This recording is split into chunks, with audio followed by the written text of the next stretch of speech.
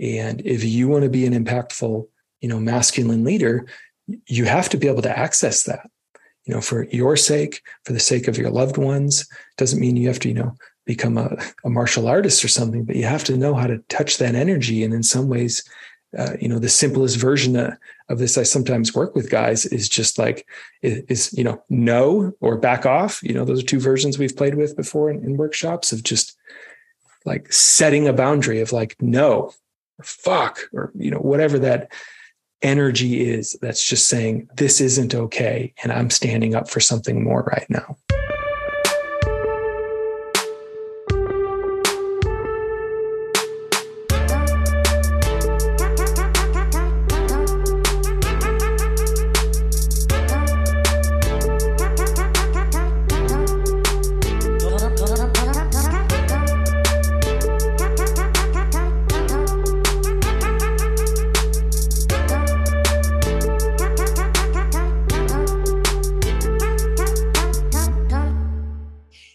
Everyone, welcome back to another episode of Dear Men with my fan favorite, Jason Lang. Thank you for being here. Excited to be back.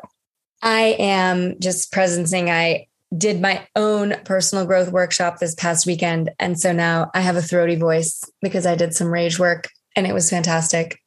So that's why I might sound a little different today. We are addressing the father wound today. And how do you know if you have one? How does it affect a man?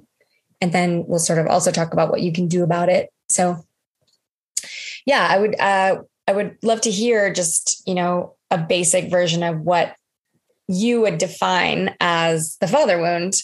We're going to go into a few archetypes, but what's the kind of overarching father wound? Because I think some people might not know.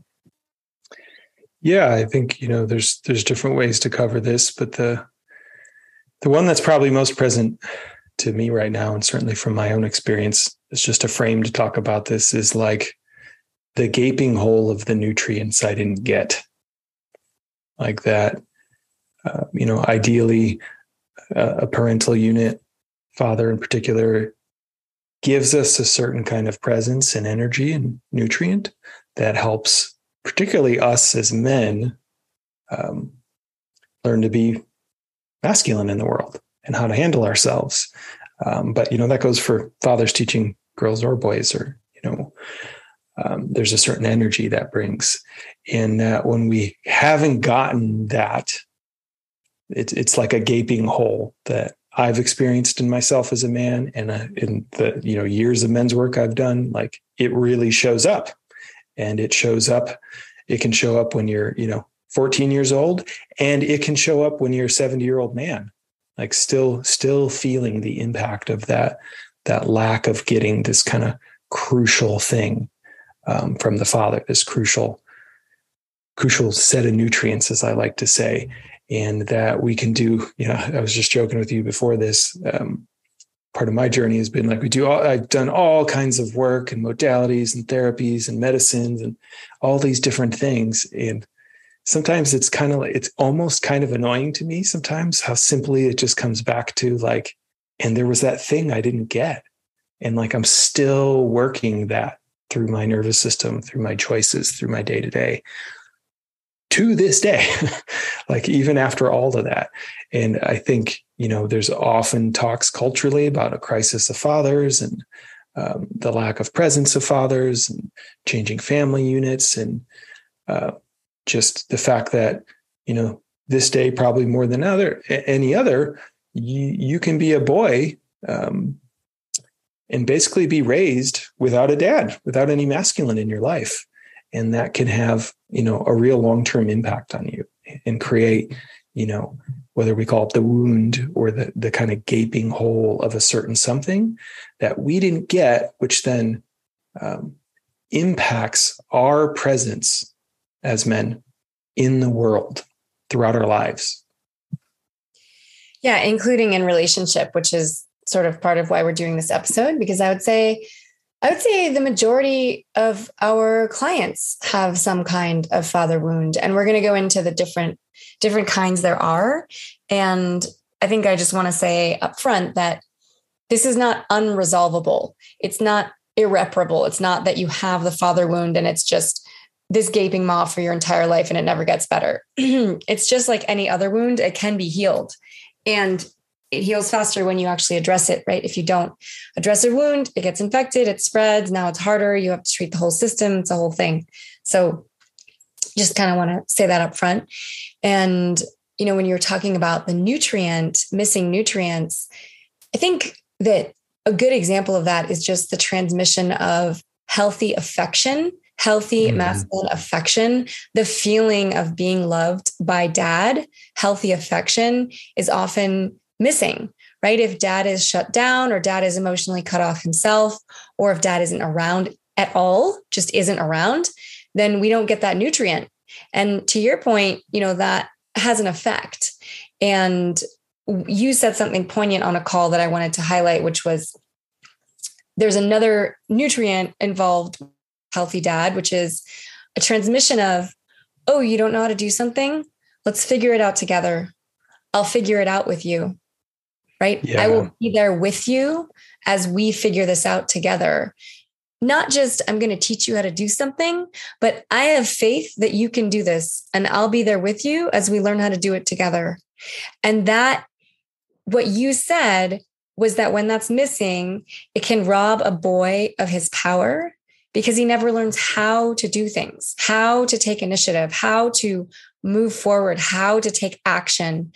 And that, I think, is one of the biggest patterns that we see in clients is passive men that are passive in their lives, either passive at work or passive in relationships, passive with women, just kind of often waiting for permission or just not taking action. And this is often where that stems from. So we're going to start to go through the archetypes, but I just wanted to, see if you had anything you wanted to add about that piece of I'll figure it out with you. Yeah, it's one that, I have firsthand lived experience of, so that's kind of where this transmission started incubating in me. And I've talked about it a couple times in different formats, but it's like, a great representation of this, right? As I've been doing lately, or these last couple of years, a lot gets filtered through the lens of I'm now a father myself and the experience being on the other side of that with a child. And I remember one of the first, I don't remember where I read it, but there was a study just about kind of the differences between parenting between moms and dads. And just like a very simple example of this was, again, a generalization. So not everyone does this, but when they did these large scale research studies, they had some statistics that kind of mapped here that, those baby wearers that you can wear, it's like a vest and you can kind of tuck your baby in it. What they found was with like infants and young kids, moms tended to wear the baby facing them. So the baby was facing mom, like kind of contained by her and safe and held. Dads tend to wear the baby facing out. So they're actually behind the baby and the baby's looking forward into the world of like, hey, here we go. We're going out into this new space together and I'm right here with you. So it might be a little scary. It might be new, but I got your back, but we're going to go into the unknown a little bit. Right. And that really shows up, I think, in this kind of energy of the, the timidness or the kind of fear that, I've had to work in my life of not having had that.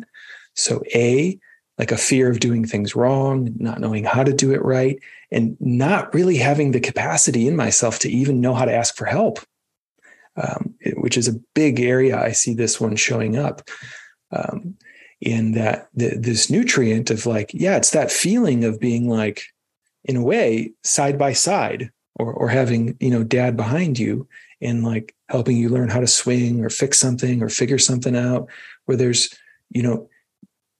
you're actually encouraged to fail, but with support behind you. So it's like, that didn't work. Well, let's try this. Well, that didn't work. Well, what else could we try?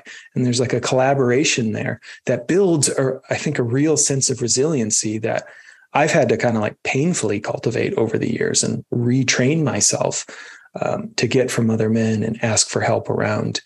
And that I've seen, I think there's some studies that, a version of this resiliency of, kids that are like sons of entrepreneurs, successful entrepreneurs, they will like launch and fail more businesses by the time they're 25 than other people do their whole life. And they fail so much, they eventually hit. They like eventually will have something that works, but like it's in their DNA to kind of try and not get it right and iterate. That creates a certain type of boldness, I think, that this nutrient really has. And so many of the guys, we've gotten to work with, that I get to work with, and this is one of the things they're missing is like, I want to figure this out. And sometimes I literally just feel like I need someone on my side cheering me on and giving me some tips and guidance to like iterate through it a little bit. And it can be a painful thing when we don't have it. But, as I've done the work and felt into and seen like what's been missing, it really comes down to that. Like a dad who's just in there present with you and helping you figure out stuff, like helping you fail forward in some sense. And, I had an experience, like it's about a year and a half ago, I was on a men's retreat with some guys I knew on a river trip. And, it was river whitewater rafting. It was not an environment I was familiar with. So I was very much like in the hands of some close friends of mine. And I noticed as we were going through the weekend, I was like carrying an incredible amount of anxiety. And as I started to like feel into why, I noticed I was like positioning myself sometimes in the boat or in, being available for conversations to not have to do anything I didn't know how to do. Like literally to not have to do anything I didn't know how to do because it felt so awkward. And there was like a real fear in me from just not having this energy, this nutrient built when I was young. And I had to like sit down with my guys and be like, I'm having this experience and I could really use your help, this weekend of like giving me permission to ask like really mundane, dumb questions of like, how do I tie that knot? Or how would I do that? Can you show me? And it was so vulnerable, but so freeing. And then just an amazing, like outpouring of love and support from these men who are just like, oh yeah, no, it's totally okay. You don't know how to do this stuff. Just ask. But it was like so woven in me from not having in that. I was terrified of not knowing. And that's shown up for me in a lot of areas of my life. And I think one of the versions of this that can manifest when we don't have that, that figure it out energy from a parental figure, particularly our dad, and that lives in our nervous system. So that's one way the father wound, really kind of lived in me, was like a deep anxiety about not knowing, and a way I would go kind of quiet or disappear rather than confront the awkwardness of getting it wrong in some sense. And can you say a little bit about that? Were you afraid that you would tie the knot wrong and then be shamed for that? What was the... Yeah, I think shame's definitely a part of it. Like even just like doing it wrong or not knowing how to do it. Like for me, it was kind of like a freeze, awkward state of just like, I don't know how to do that. Like, and as I traced it, it was because, it makes me feel like I'm 8 years old and I don't know how to take care of myself. So that's what was coming out in those moments, like an 8-year-old boy who was just kind of in a panic and didn't feel safe to ask for help because there hadn't been enough, connection in some sense in my family unit to feel comfortable with that, and didn't really have that presence in some key parts of my life. And so, I think for some guys, it could be shame. For some guys, it could also just be kind of man box culture in general of, you got to always know your stuff, always be tough, always be on top of things, never show weakness. That gets drilled into us. That wasn't so much my root of it. Mine was a little bit more personal in this sense.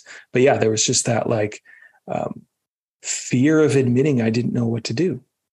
Like I didn't even know how to do, because it's like, what, you're like 41 years old and you don't know how to do this basic thing, which no one actually cared about in that group in particular, right? But it was such an old pattern in my nervous system that was why it really I had to confront it that weekend.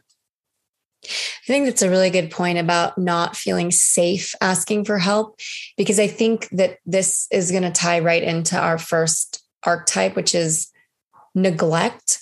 And I actually want to start with physical neglect is pretty obvious, meaning dad just is not around.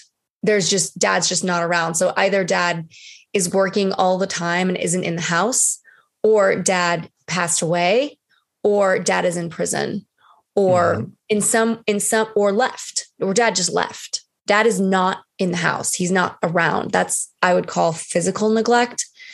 And that's not the technical definition, but that's what we're talking about essentially, of there's just no one there. There just isn't dad. He just isn't around. Yeah. What you're pointing to, which I think is a more common pattern that we see in clients, is emotional neglect, which is dad is technically around, but dad is not really there. So dad is physically present, but emotionally absent.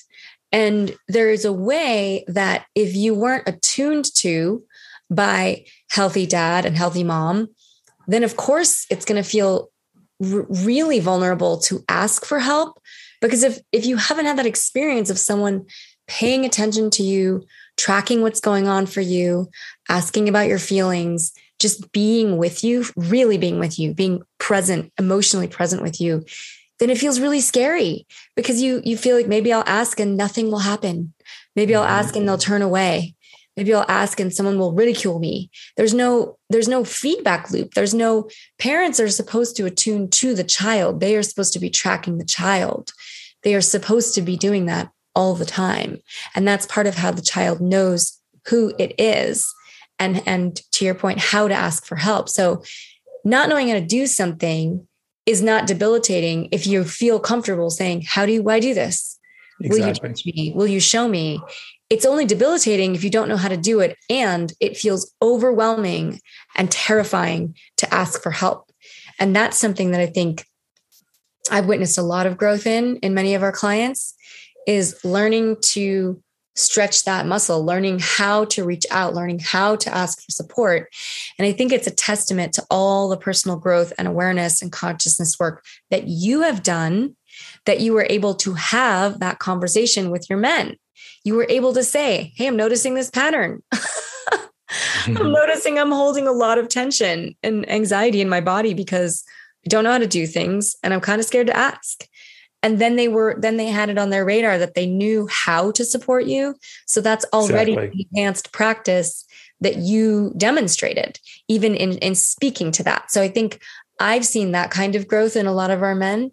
And that in and of itself is transformational, because the whole point of being able to ask for help is that we learn and we grow, and then we know more, and it actually works. So it's a really effective thing to do.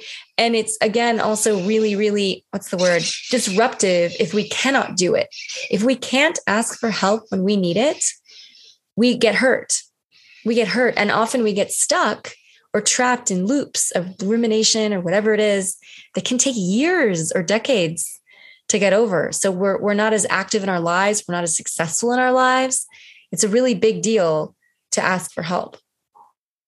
Huge energy and time sink for me as I, mapped back over time in all kinds of different ways. Sometimes there was like a stubbornness where I wouldn't ask for help. So I would slave through trying to figure something out in totally unnecessary ways that could have been a lot easier when I just learned how to ask for support and say, hey, could you show me this thing? Or I don't know how to do this thing. What would your suggestion be? And as I've, cultivated that more, it's it's way easier. It's just way easier, and it takes less time and way less energy. Yeah, it's more efficient. It's a lot more efficient. And I think that's another thing that we've lost in the West in terms of indigenous culture versus Western culture is genuine respect for elders. And I'm not talking about Judeo-Christian, honor thy father and mother, submit to the authority of the church. I'm not talking about that. I'm talking about wise men and women and beings in the tribe that would guide and were available for counsel, that there were wise people available to you to go and ask for help from, that could help you access your intuition or just knew more than you, right? You ask an 85-year-old woman who's a matriarch how to do something, man, she's seen a lot. Yeah. She has the institutional wisdom. And in many of our lives today, we don't have access to those kinds of wise elders. We only have our nuclear family and whoever we're coming across at school or coaches, things like that. We do have access to some folks, but we used to actually live in tribes where that was normal. And we would watch our parents, for example, go to the elders. It was part of the culture that we learned and have lost. And I think there's big loss there. But that's not exactly what this episode is about. So we're going to keep going on the archetypes. So the neglect, dad wasn't around, is pretty straightforward. Neglect, emotional neglect, dad was around, but not really. There's sort of two versions of this. One is just he wasn't emotionally attuned. He wasn't available. And that can be because he was, like I said, cut off or depressed himself. You know, I've talked to men who said there were sort of two versions of dad. There was dad before he lost his job, and there was dad after, right? Like they'll say, yeah, when I was 6, my dad lost his job and he changed, and things changed in the house. So sometimes there can be an event or a trauma and dad just becomes unavailable, and that makes a big difference. And sometimes it can be alcoholism or drug addiction, some kind of there are just big, large, massive chunks of time when dad is not available. He might be around, but he is checked out. He is numbing out. He is not there. And that dad is absolutely not tracking his son. He is not helping his son with his homework. He is often become someone that in those cases, a lot of times the child is parentified, meaning the child becomes the caregiver. So they have to be the one cleaning up the beer bottles or making dinner for themselves and dad or the family or whoever. But there's a parentification that takes place, which is very, very lonely. That experience is deeply lonely because there's no one taking care of you. So not only are you not being taken care of, but you are also becoming the parent in many circumstances. And that can be confusing because it's all you've ever known. You don't know what it's like to even be taken care of, right? Attuned to. Something we've seen definitely in our clients. I'm thinking of one client in particular who, you know, this was, he falls into this category, and he kind of kept picking women where he felt sort of like they were just taking from him, right? He felt sort of taken advantage of, and like he was constantly giving. There was a lot of output, but there wasn't a lot coming back to him. So these patterns that we're talking about show up in relationship. And that's one of the ways they could show up is if you keep attracting partners where you feel like you're always the one giving and you're never getting anything in return, this could be one of the roots of the problem. And in that man's case, you know, it was, to his credit, he didn't end up kind of committing to a woman that was really not showing up for him, but it was kind of, no matter how much he gave, she wanted more. And that was not going to change until these fundamental patterns shift, because that's, to your point, you know, how his nervous system was wired. That was what he learned was normal. This is a quote unquote normal familiar relationship, right? The origin of familiar is family. We learn what's familiar from our families. And it's not that he wanted that, right? It's not, we don't repeat these patterns because we want them. The whole point of this episode is to raise awareness. The whole point of all the work we do is to bring consciousness, to bring these things into the light, because of course he was sad and upset and hurt and annoyed. These were his relationships. Like, why do I keep attracting women where I don't feel met? I don't feel taken care of. I don't feel, you know, appreciated. I want that. I want those relationships. I want to be with a woman like that. And it's not happening for me. And this is, I think, part of why. Yeah. And, I remember who you're talking about. And part of his journey was us even getting that awareness to open up of like, wow, that sounds really hard. He had just totally normalized that he basically parented himself from like 7 years old, like making food, getting himself home from school. And, it like took a while for him to even open to like, wow, that really was not normal, in the sense of I was kind of robbed of a childhood, and his nervous system wasn't at all conditioned to know how to receive. Yeah. Right. So there was like, it just wasn't an open channel, and something that, did start to change as we saw his trajectory of growth, of like that awareness around that. I think another thing I want to mention, particularly about the emotional neglect, that I think I've seen sometimes in some of our clients, that I think is related sometimes to the nice guy syndrome, that can show up as sometimes when there's an absent father, whether it's physically absent or emotionally absent. Like as sons, we won't have that pivot of like the natural and appropriate moving away from mom to dad. That does tend to happen, around that age of puberty, of like, there's a little bit more distance with mom and there's kind of more energy going into dad at that point. But if he's not there to go to, that move can be interrupted, and we can stay a little hyper enmeshed with our mother, with the women in our lives.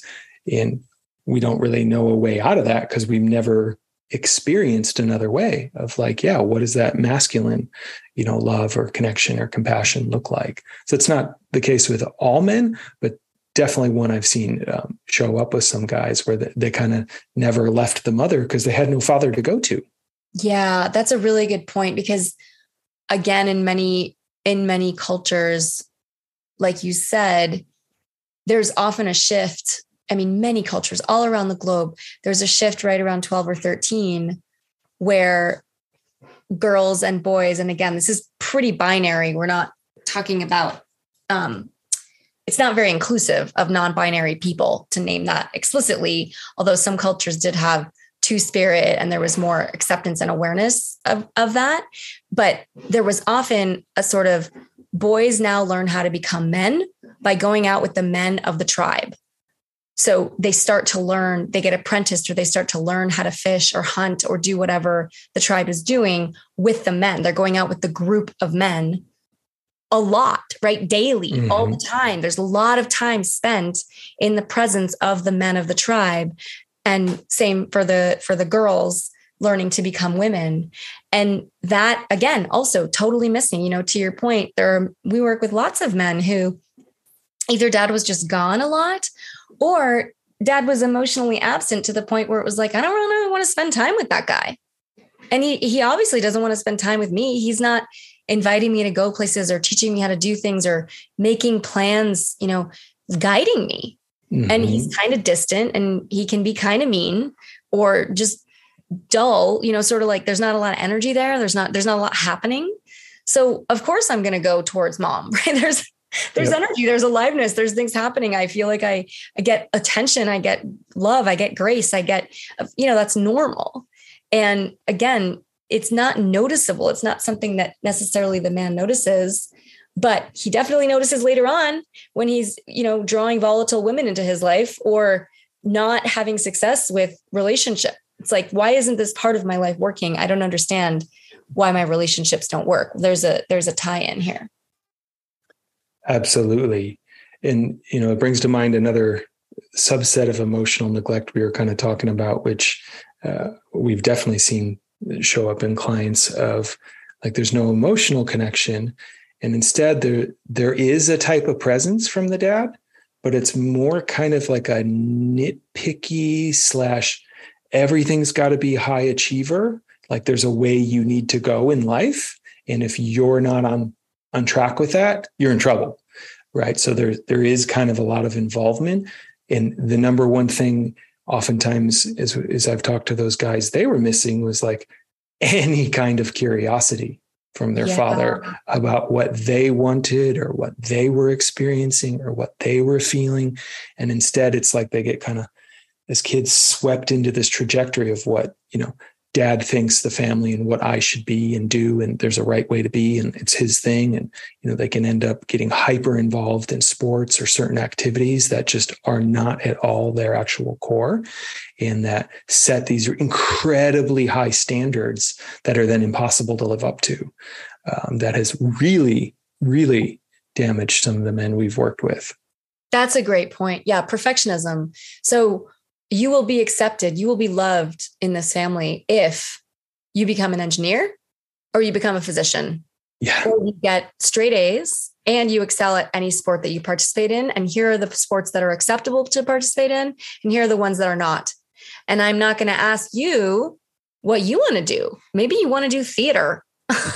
Maybe you want to do badminton there, but there, as you said, there isn't that sense of, who are you? I'm coaxing you out. I'm teaching you how to learn about yourself. I'm helping you understand who you are. Instead, I'm telling you who you have to be in order to earn love. And if you aren't these things and you don't do these things, you aren't deserving of love. And a lot of those men end up with, a core belief around, I'm not worthy. Yep. Right? I'm not worthy of love. I'm just not worthy at all. Like, I'm worthless. And again, I want to reiterate, this is not a death sentence. This is how your whole life is going to be. But understanding where these core beliefs come from is extremely helpful. It's really helpful to shed light on this, because it can be an invisible thing of not sort of tying things back to their origin and then being able to challenge them. So I want to briefly touch on the last archetype, which is volatility. So dad was around, or dad was around sometimes. And when dad was around, he was angry. Mm-hmm. And this, again, can tie into alcoholism. It depends on, or drug addiction or whatever it was. But this is, yes, dad was there. And sometimes when dad was there, things were a lot worse and it was scary. And dad had outbursts. And this isn't just at the kids. This is often what we hear from clients is dad was angry at mom or the people, other adults that were around, often mom though. And that was terrifying. That was absolutely petrifying. And that energy of unconscious rage directed at someone who's smaller is terrifying. Post-traumatic stress disorder is well documented that people who witness stressful events, people who witness traumatic events, can also get post-traumatic stress syndrome. So that you can have post-traumatic stress disorder, whether you were the one who was, screamed at or yelled at, or you were witnessing that event. So the effect in your nervous system is overwhelm, right? Many people, especially children, will go into a state of freeze because they don't know what else to do. Their body is just shutting that down. So that might look like escape. It might look like running into the closet, hiding in a corner, hiding under the bed, just going catatonic. Can you say a little bit more about this one? Because we've definitely had clients where this was part of dad. And from what I've observed, I'm curious about your experience as well. A lot of these men grow up not wanting to be dad. I don't want to be that. I don't want to be that. And so they cut themselves off from their power and they don't get angry. They've sort of cut off that power center of healthy anger because the only anger they really saw was out of control. Yeah, totally. I think this version is a good example of oftentimes the two moves men make are towards or away from. A lot of the guys we work with will do the move away from this. Right. So one strategy. Right. Towards dad or away from dad. Yeah. Like replicating that energy. Right. So the guys we tend to work with are more away from. So I don't want to be that. And so there's a tendency to kind of be small, to hold things in, oftentimes to just not reveal anything. So expression, I've noticed for some of these guys, can be really hard. Because any kind of expression with a volatile dad is ammo that he may attack you, right? Physically, emotionally, whatever that might be. So there's I don't want to give any signal, right? It's like literally, I want to freeze so he forgets I'm there. And that like freeze response can be physical, but I've really seen, even just in terms of expression, of just like, I can't show any emotion or any cards because I don't want to give them that. This is especially relevant because in relationship, that gets in the way of intimacy. If you're a man who you feel like you can't reveal yourself, you can't reveal any of your emotions, and you're unconsciously doing that, you don't realize you're doing it, it's really hard for your partner to feel close to you. It's really hard for them to get to know the real you and support you and love you if you're holding your cards against your chest. And we've worked with a lot of guys who didn't even realize they were doing it. They had some sense, but not the extent to which it affects love. Absolutely. And, to just kind of underline this even more, oftentimes, and this is something I've seen, but to even a less extent, I mean, it wasn't as intense for me growing up, but, I saw a version of angry energy that doesn't really lead to anything productive. And then like a tendency to cut myself off from that. Cause like, what's the point? Right. I've seen what that does. And definitely a lot of men we've worked with who have just kind of cut themselves off from that anger, which can be actually a really necessary and healthy thing when it comes to setting boundaries. So kind of reconnecting that. There's another variation of this that just came to mind that we also see, and it might not necessarily be like an aggro dad in terms of violence or anger, but there's like a similar thread to this with like a dad who was maybe a womanizer. So a dad who was in relationship, married, but was so clearly going out and having affairs, sometimes consciously in front of the family, sometimes not. And as a result of that, the men totally cut off from all their sexual energy and not wanting to be like dad, right? So it's like the last place they want to go with a woman they're interested in, which is another version of that, like kind of moving away from. And then sometimes, we don't work with these men so much. We have sometimes, but there can be the going towards where, it's very easy if you're someone raised in a volatile household to perpetuate that later on. Because at some point you get big enough, you can like hit dad back or you can push back, right? And then that's kind of in your nervous system. And you can perpetuate it by kind of falling prey into that as well. So that the aggro dads can, really be so just destructive in so many ways to the health of kids.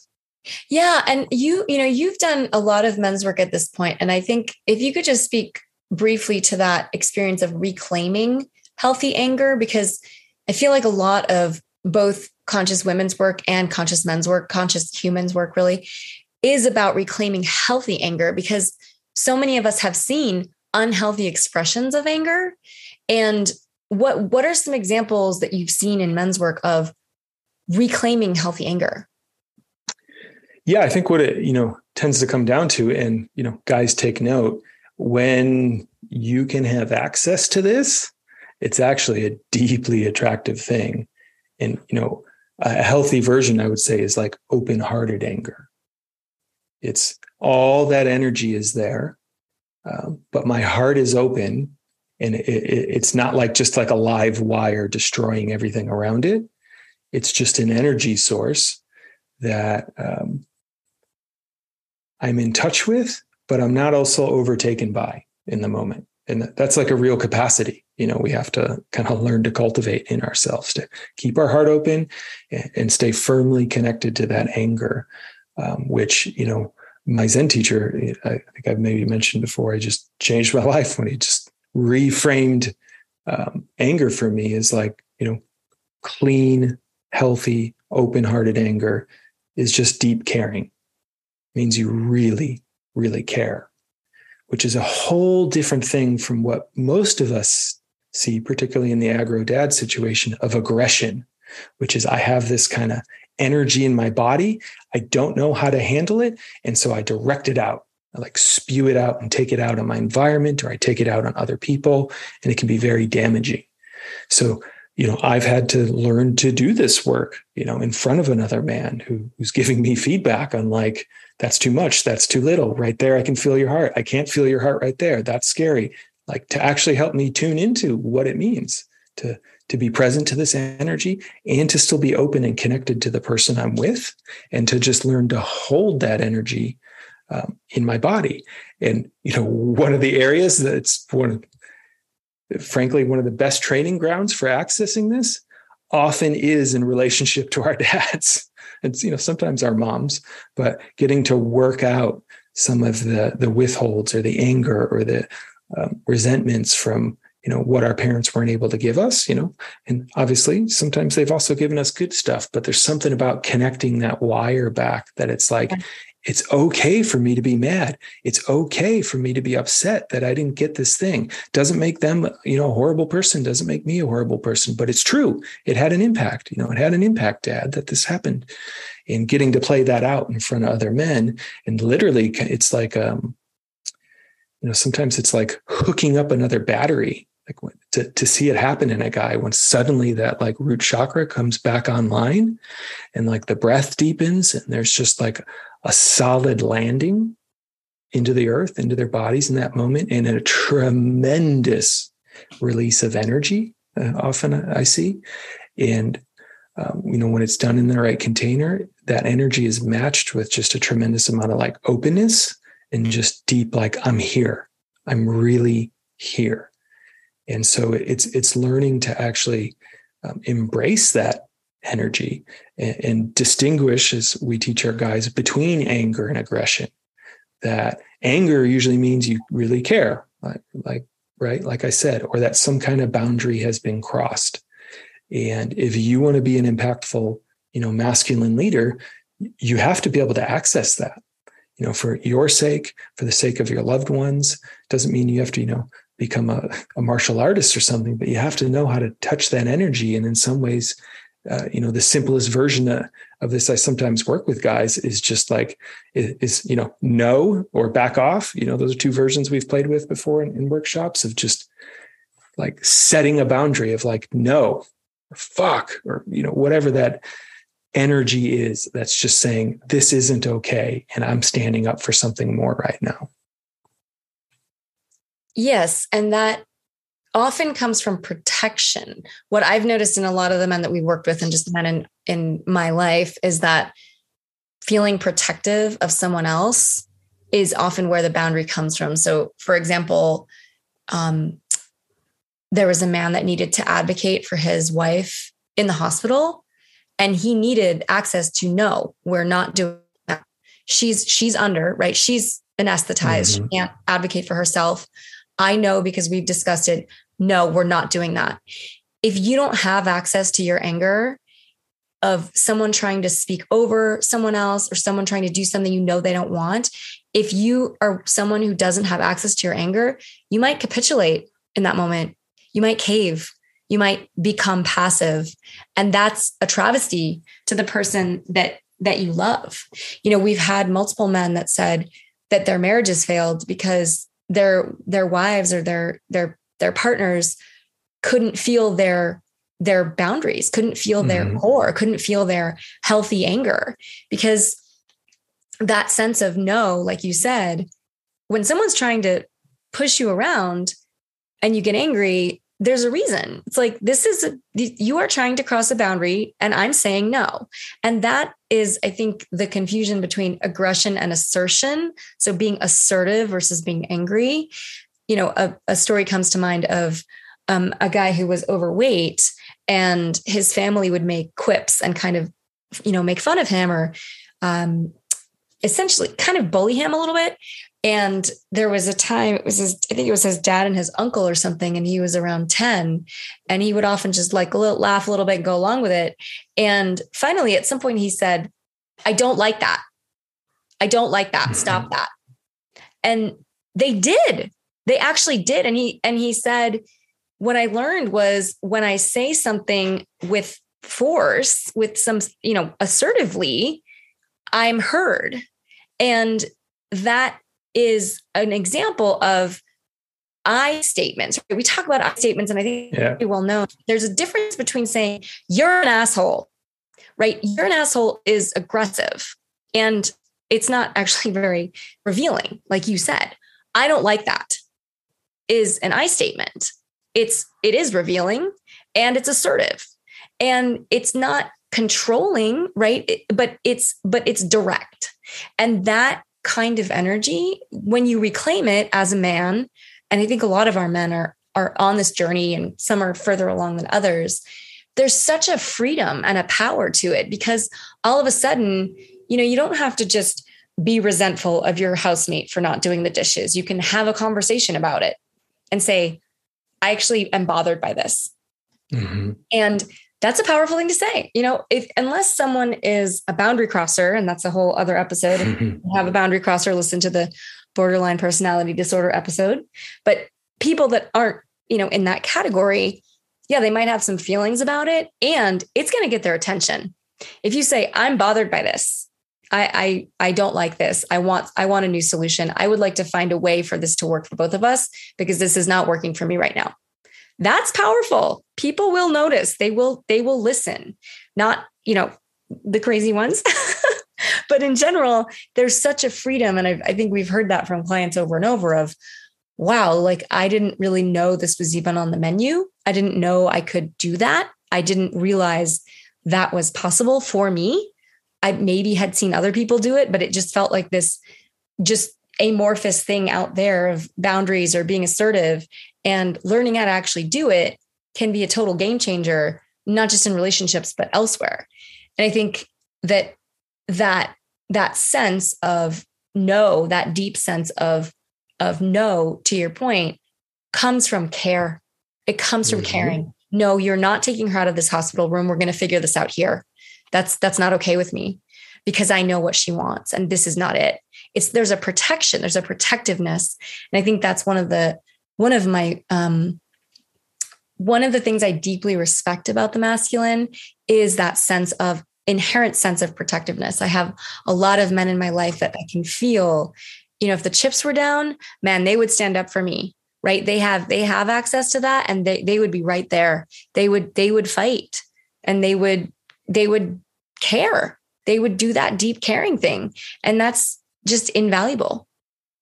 Yeah. It's like that protector can go for self as well. So that's another area, seeing that vitality come back of like, I'm not okay with you treating me like that. I don't deserve to be treated like this, or whatever that boundary is. Like, even when it's from protection of self, oftentimes voicing something that, we weren't able to voice when we were young because of our situations, but it like brings back a certain kind of dignity I've seen in men of just like, yeah, no, I can stand head tall, and like, this is not okay. And here's your options, right? You can not do that, or this is over. Yeah, that's a great point. I remember a guy friend of mine talking about a relationship he was in, and they were in a group, and she said something about him, and I don't remember what it was, but she said something about him that really didn't sit right. It felt bad. It was either the way she said it, maybe it was kind of passive aggressive or poking or prodding, or just didn't feel good. And I think the aggressive response is in that moment to say, what are you talking about? Or to somehow shame her or put her down or get angry in her face kind of thing. And he didn't do that. He also didn't brush it under the rug. He didn't pretend it didn't happen. He didn't sort of think it was his fault, or just go along in the car ride and think like, well, I guess I deserve to be treated that way. He waited for the conversation to be over in the group. He took her aside and he said, I'm not okay with you saying things like that about me, especially in front of other people. Boom. That's what he said. And they had a conversation from there. But it's a good example of, it doesn't have to look like the models that you've seen. And I think that's the whole point of this episode, right? Is the father figure that you got doesn't have to be the father figure that you stick with. And finding healthy role models is worth it, because if you've never seen that modeled, you're like, I didn't even know you could do that. I didn't know you could wait for the conversation to be over, draw the person aside and say, I didn't like that. I did not appreciate that. I don't want you to speak to me like that. Let's find another way to do this. If you've never known that was even possible, then how could you expect yourself to do it? So I think this is a good transition point into the sort of quote unquote solution or ways to recover from the father wound. One of them is find healthy male role models that you are involved with.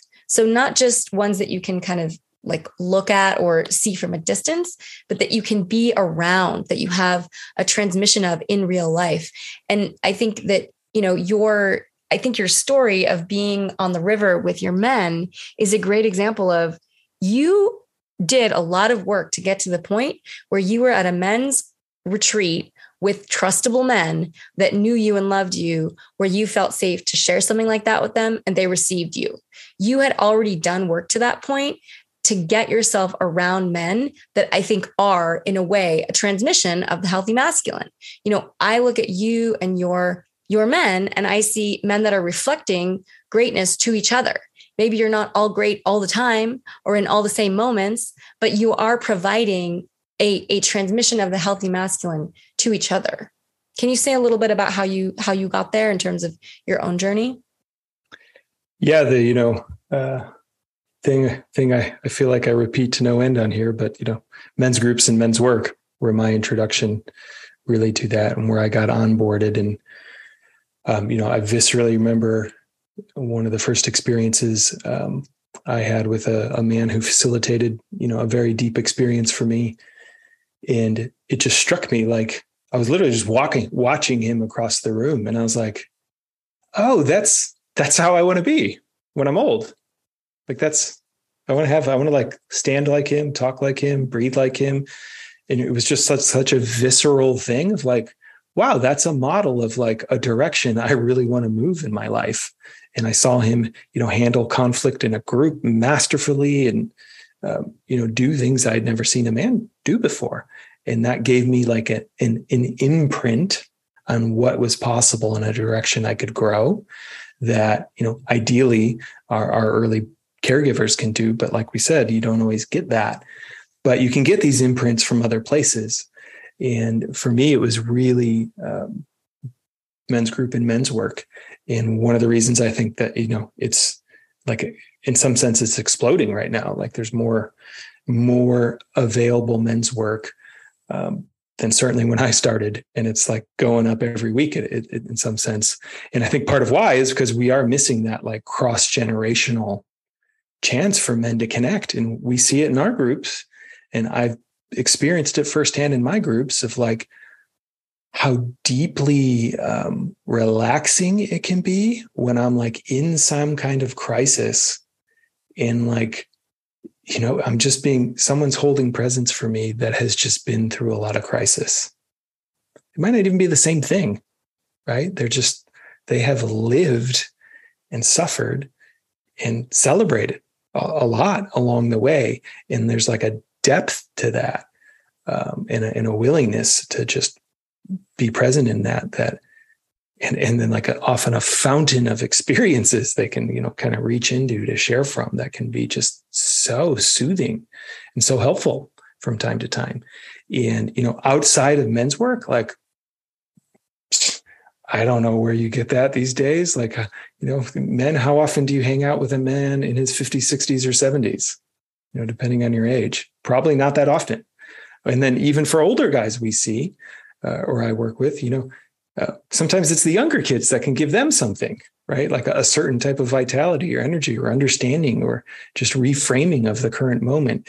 And there's just so much collaboration that can happen across the generations. So there's not a huge shortcut other than you got to spend time with healthy men.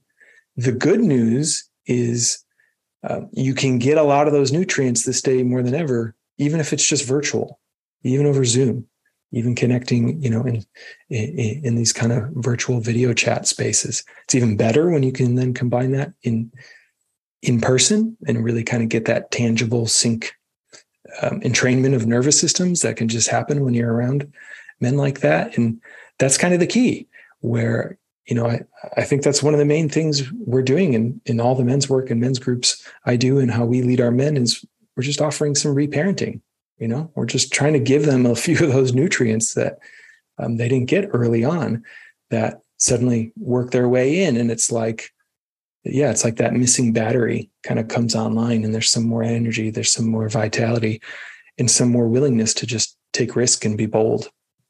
Yeah, I think that there's a lot of limitations to talk therapy, but I have spoken to both men and women who have reported that a really good talk therapist, I think, has played that role for them in a part of their journey of being healthy mom or healthy dad, of just a stable, secure nervous system, right? You don't have to take care of them. They are taking care of themselves right there. That's already different for some people.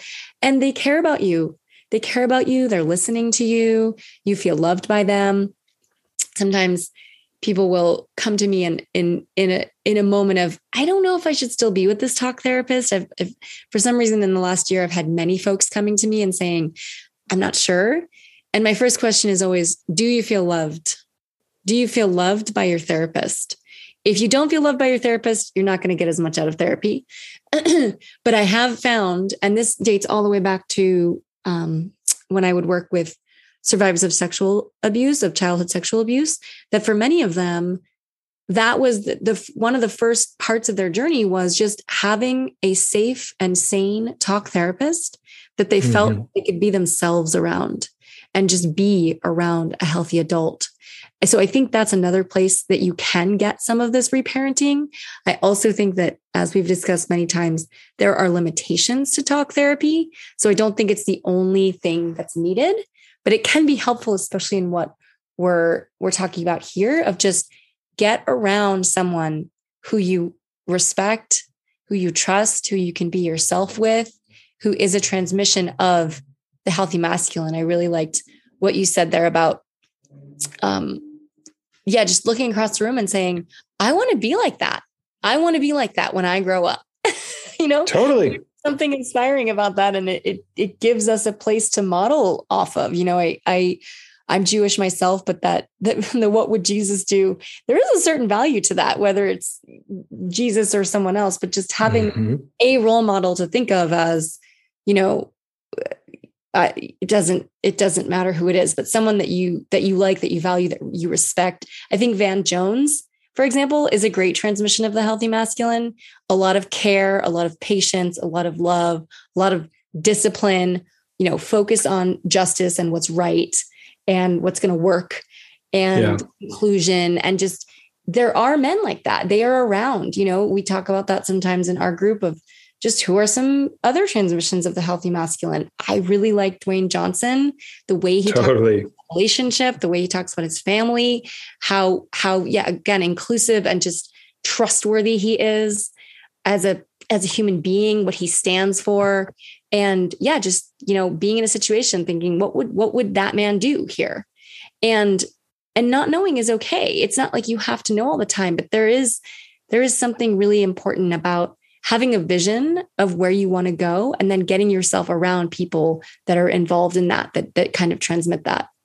Yeah. I think, it just strikes me one of the ways I can phrase this in terms of what to look for in healthy men or healthy masculine leaders is I think healthy men, healthy masculine, what we're hoping will be this kind of new generation of father figures, literal or figurative. It's like spreading dignity. They actually help bring dignity to everyone they're with. Of like, hey, it's okay. You don't know that. Or, hey, I've been there too. Like, you're not alone in that. Or, hey, no, it's not okay for her to talk to you like that. Like, we need to seriously help you work that out.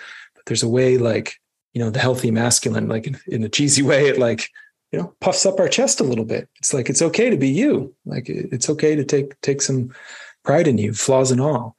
And one of the best ways we see that is by that man himself often doing that. Hey, here's where I'm not perfect. Here's where I'm still learning. Here's where I'm getting help. And it's like, oh, that's okay. That guy's kick ass and he's still working on stuff. So I can still be working on stuff and keep my chin up. Yes, I love that. So as we start to wrap up here, is there anything else that you would want to share with a man who's sort of nodding along and saying, yeah, I think I've got that father wound thing going on? Is there anything else that you would suggest as someone who's been on that / is on that journey himself? Yeah, there was a little fear for me when I first started doing this work because I wasn't conditioned to feeling close and open and safe with the masculine. But man, am I glad I did. The journey of my life has been immeasurably better through the highs and the lows because of just the incredible quality I've met around me that allow me to stay somewhat more regulated and grounded, which then grounds and regulates my family and so on and so forth. So, don't wait. Trust your intuition, reach out to a man, if you want to connect with him, or find a men's group, or reach out to us, and you can step on that journey and start to rework that energy to get that healthy masculine now. And, to be frank, we need you to do it. The world really needs that. I would argue very heavily right now, we really need men stepping forward to ask for help, to be able to show up with this father energy, right? How much could our world right now use a hell of a lot more of let's figure this out together? Yes. And an image is coming to me, a vivid image from your wedding where your best man was standing behind you and he had his hand on your back and he was looking at Violet, at your woman, and he said, "While you've got her, we've got you." And there was such a power to that of how much you would be able to show up for her. And like you said, for your family, because you were held, because you had that brotherhood at your back, fatherhood, brotherhood, healthy masculine energy at your back that you knew you could lean into, that would help prop you up if you needed it. So I agree that everything would be different if men felt more connected, more grounded, and more inclusive, which is, I think, happens more frequently when we feel held ourselves. So if you are interested in our work, you can go to evolutionary.men/training and take our free training if you'd like to go deeper than the podcast and learn a little bit more about what it is we do and who we work with and all that. And I think we'll wrap it here. Take care. Hey guys, one of the things we talked about in this episode was being able to ask for help and learn about things that you might not know before and things that you might think you should know, but you don't actually know. And I just thought this would be a good time to remind you that I do sell a course called Please Her in Bed that is all about how to please a woman sexually. And I think these are skills that men think they should already know and think they should already be adept at and skillful at. But actually, there's a lot that's useful to know from a woman's perspective. And I created the course in part because if you're sort of not ready for coaching or diving in with someone one-on-one, you can still get some support. It's a streaming course. You don't have to talk to anyone or do anything face-to-face. So if that sounds interesting and accessible to you, that course is usually $97. But for podcast listeners, you can use the code DEARMEN, that's one word, all one word, DEARMEN, to get it for $69. So just go to pleaseherinbed.com or my website and go to courses, Please Her in Bed.